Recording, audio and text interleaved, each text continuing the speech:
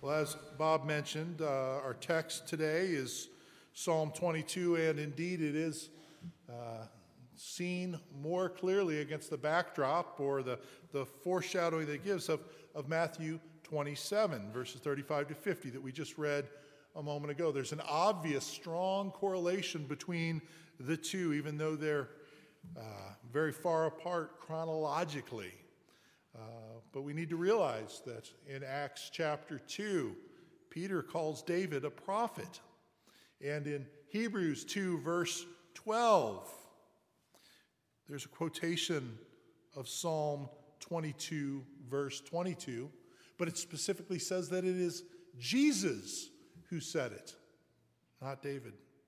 And beyond this, we'll find that Psalm 22 is full of metaphorical and hyperbolic language that really speaks about Jesus more than David. I love what Charles Spurgeon has to say about Psalm 22. He says, David and his afflictions may be here in a very modified sense, but as the star is concealed by the light of the sun, he who sees Jesus will probably neither see nor care to see David.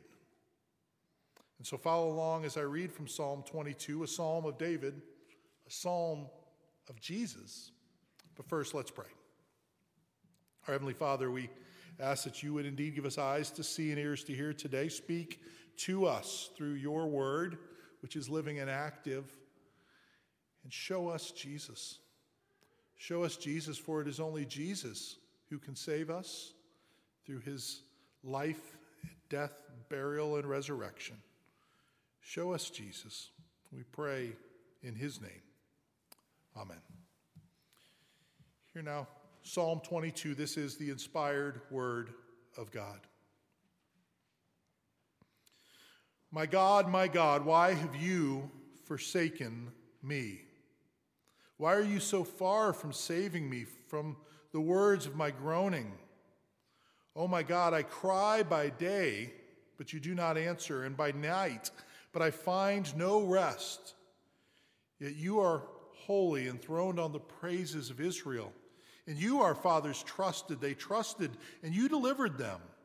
To you they cried and were rescued. And you they trusted and were not put to shame.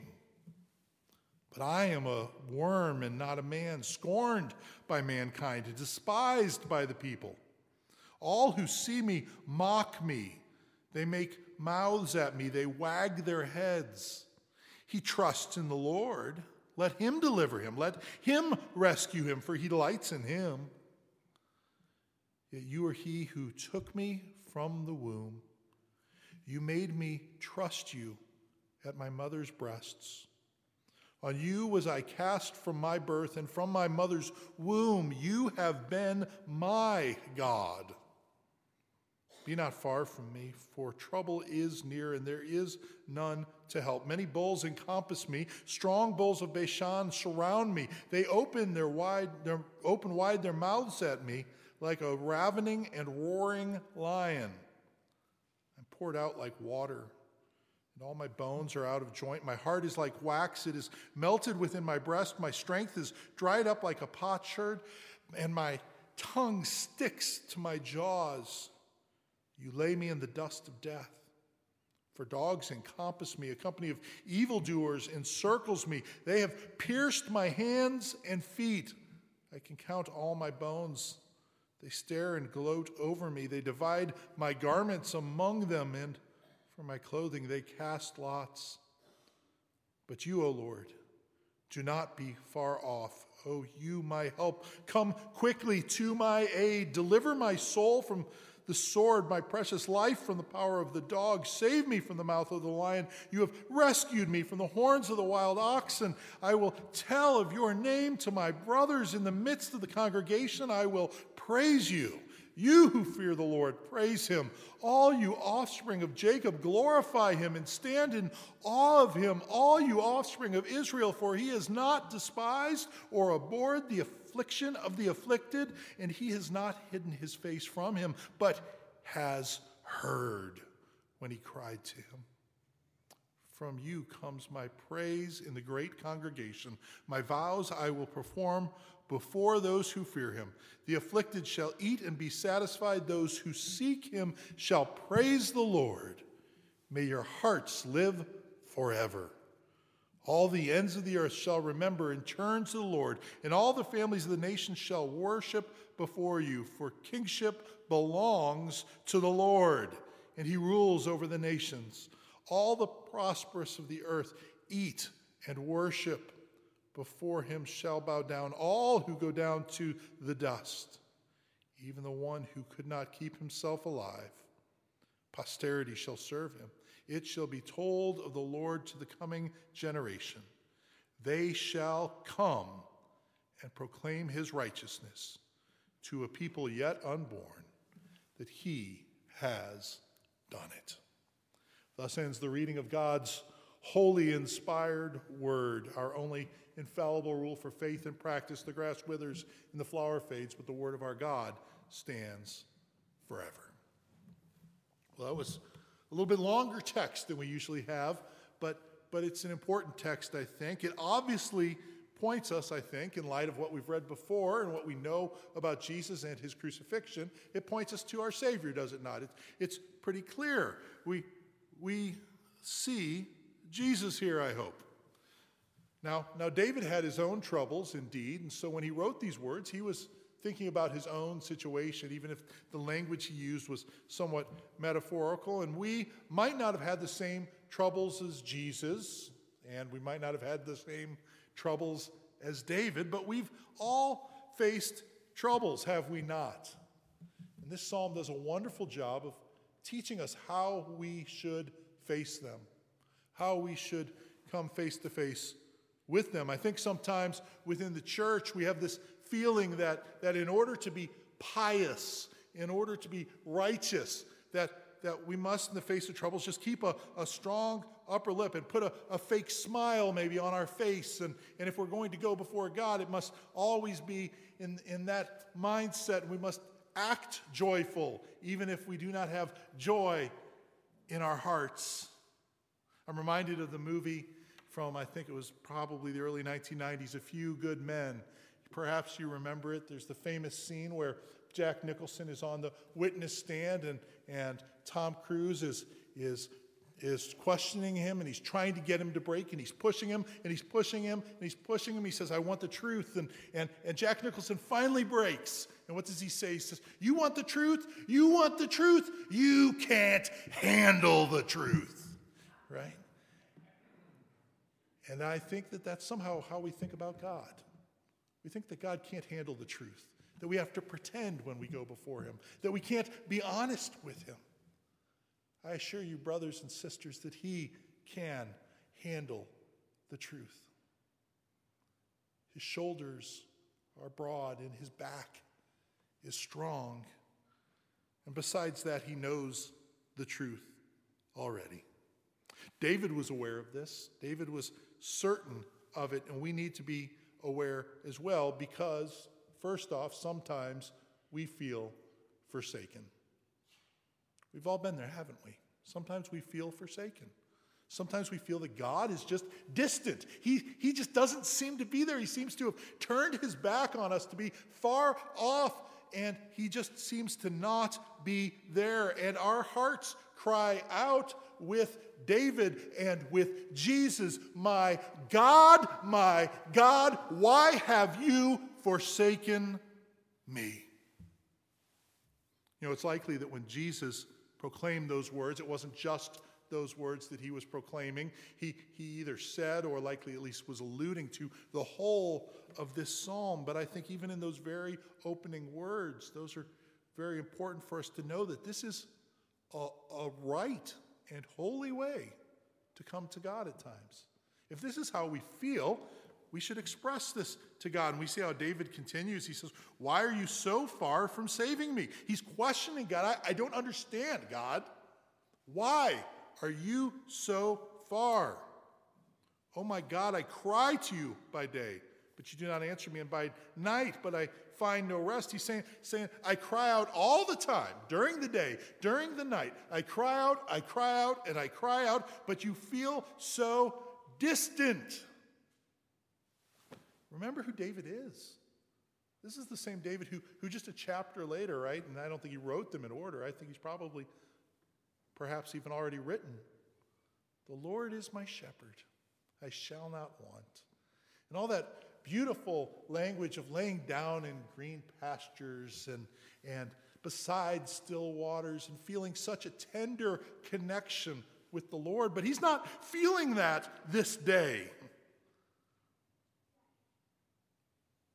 And just as David is used to being close to God, just imagine how much more so this was true of Jesus. He who had eternally coexisted with the Father as God in perfect, unbroken fellowship for all of eternity past. And now he feels forsaken, as if his heavenly Father is distant. Sometimes it feels like this to us too, doesn't it? Sometimes it feels like God is just ignoring us. We feel exhausted from it, as if we could get no rest. Yet we look to Jesus and we see that he cried out feeling the same way. And God was at work there. He's crying out to God. He looks at his circumstances and describes his situation here. I'm a worm and not a man, scorned by mankind, despised by people. He gives some examples, David does here. He says, all who see me mock me. They make mouths at me. They wag their heads. He trusts in the Lord. Let him deliver him. Let him rescue him. For he delights in him. This is obviously mocking voices that he is speaking of. And we saw in Matthew 27 how these are the exact same things that Jesus faced. Those passing by blaspheming him, wagging their heads, saying that he trusted in God. Let God deliver him now. David continues in verse 17. He says, I can count all my bones. They stare and gloat over me. They divide my garments among them. For my clothing they cast lots. Again, we see something pointing forward to what actually happened with Jesus.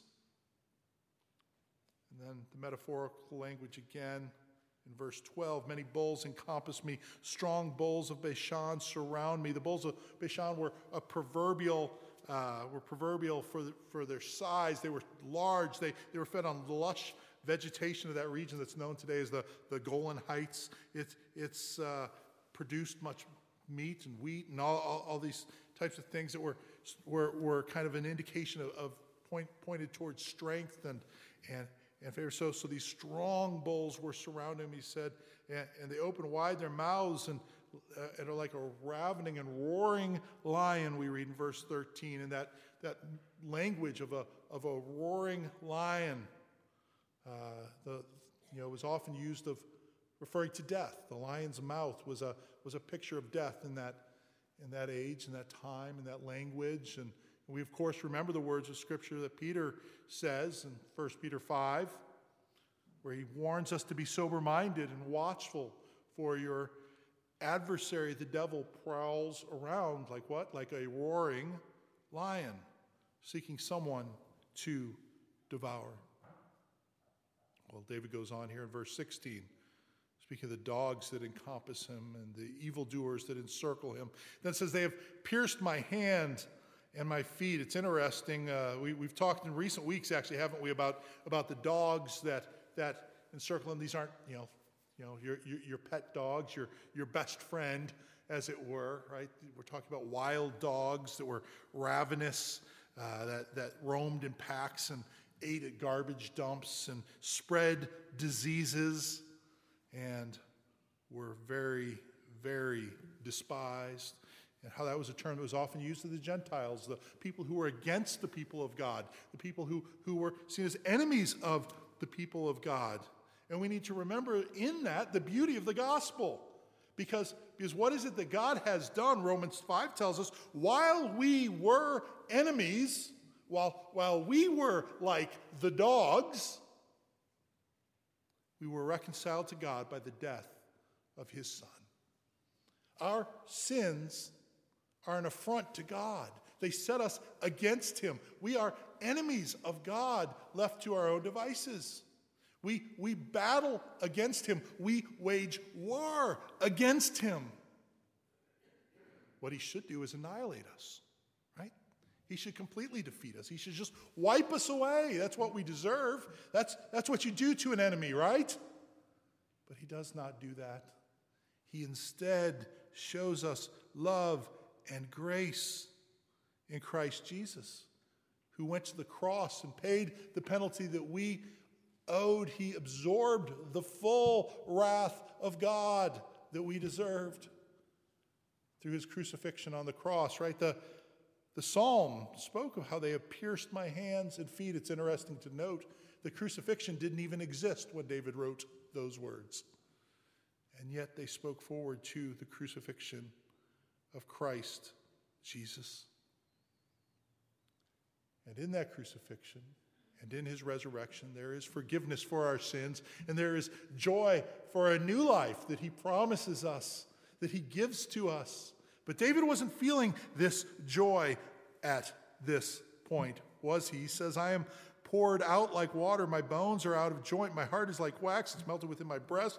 He's using this language of just feeling completely drained, completely devoid. Have you ever been there? I know you have. You've had just a terrible day, a hard day. Everything's against you, and you're just exhausted. And like your knees can hardly stay strong enough to hold you up as you stand there, and you just feel like you just want to melt away. Right? That's what he's saying. He's feeling there.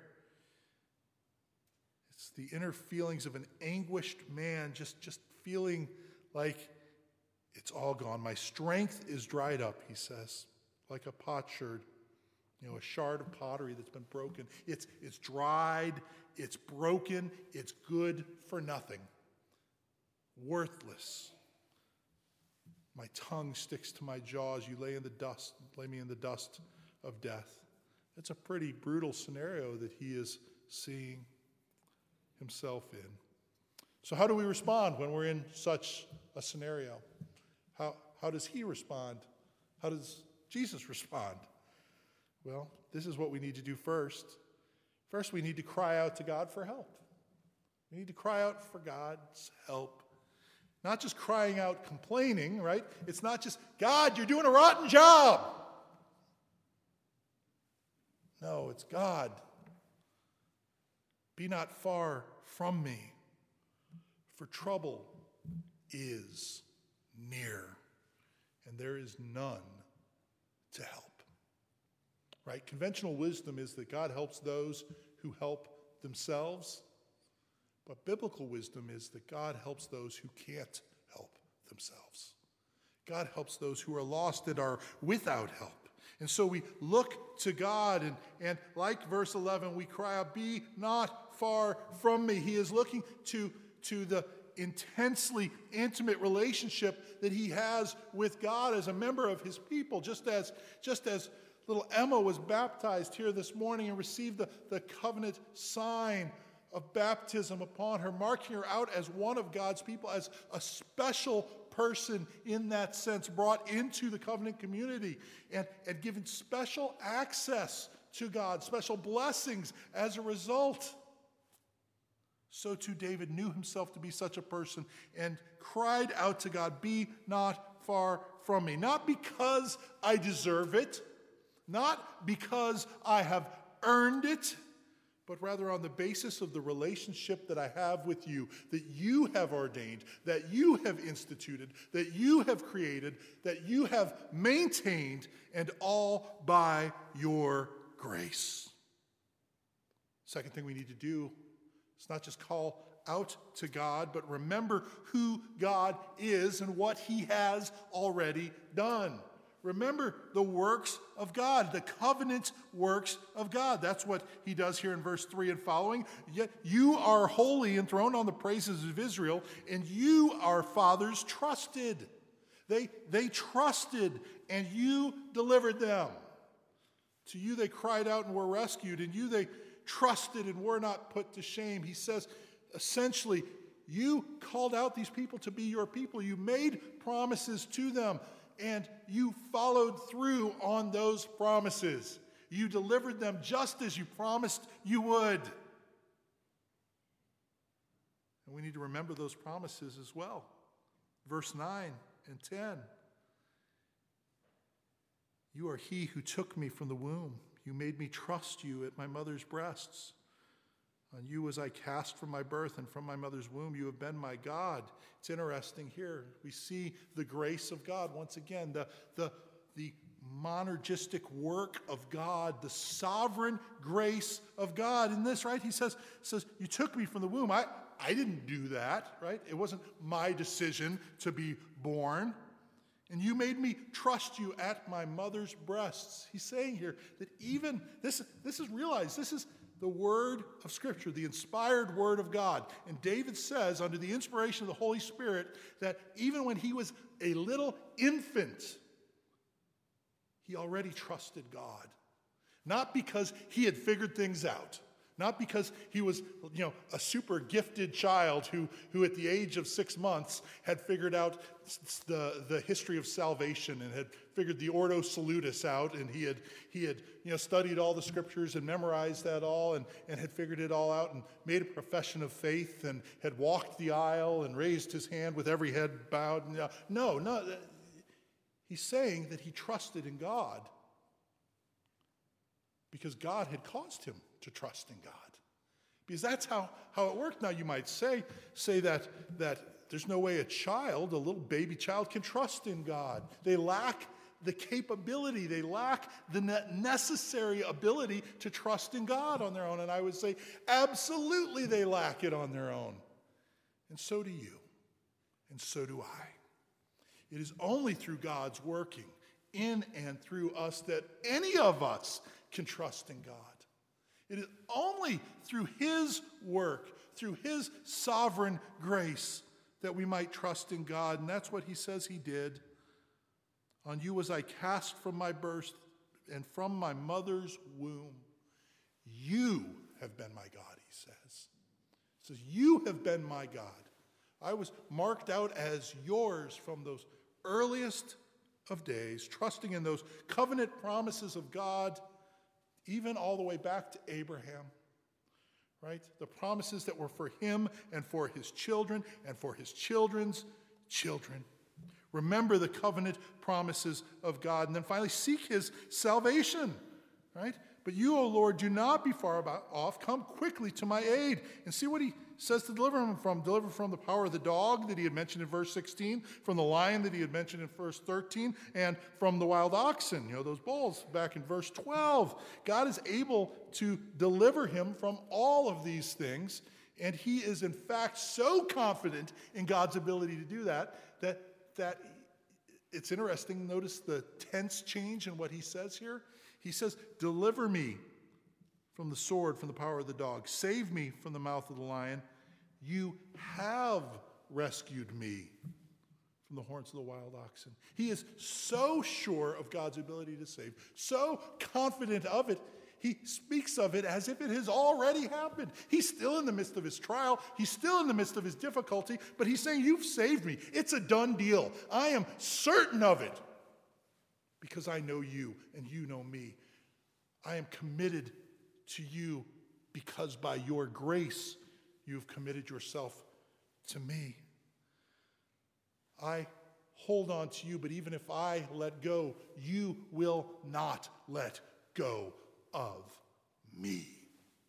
He is trusting in this, and he is seeking the salvation that only God can provide.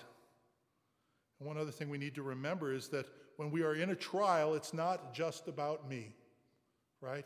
If you are facing trials, it's not necessarily all about you. God is doing something bigger in the midst of your trials than just dealing with you. There are all kinds of things he might be teaching you, and that might be a primary focus of his in the midst of it. But there is something bigger and larger and more magnificent involved in all of that. Consider the cross. We've said this before, but consider the cross where Jesus is hanging on the cross and his mother Mary is seeing what is going on, and surely she is weeping and crying and screaming out as her little baby boy, a little baby boy that she had one day carried in her womb, that she had one day fed at her breast. And now this little baby that she has loved has grown up to become a man, but he is stretched wide on this cross, pierced with nails, bleeding, gasping for air, dying as he is tortured to death. Surely Mary is thinking in the midst of this scenario, my God, what are you doing? How can any good possibly come from this?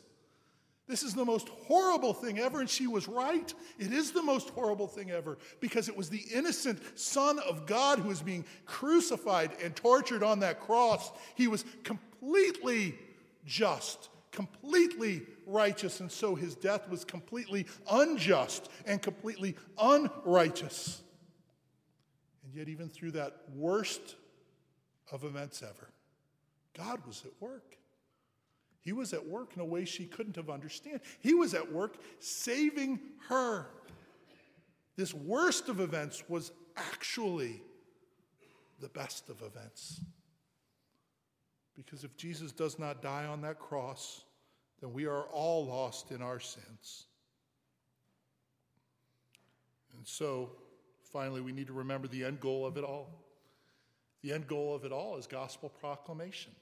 The proclamation of the good news, the proclaiming of the goodness of God. That's what he turns to in verse 22 and following. I will tell of your name to my brothers in the midst of the congregation. I will praise you. He is still in the midst of his trials as he's saying this. And he says, I'm not going to wait to be saved. I know that God will save me. And so I'm going to start praising him even now. You who fear the Lord, praise him, he says. I'm not just going to praise him myself. I'm going to tell others to praise him as well.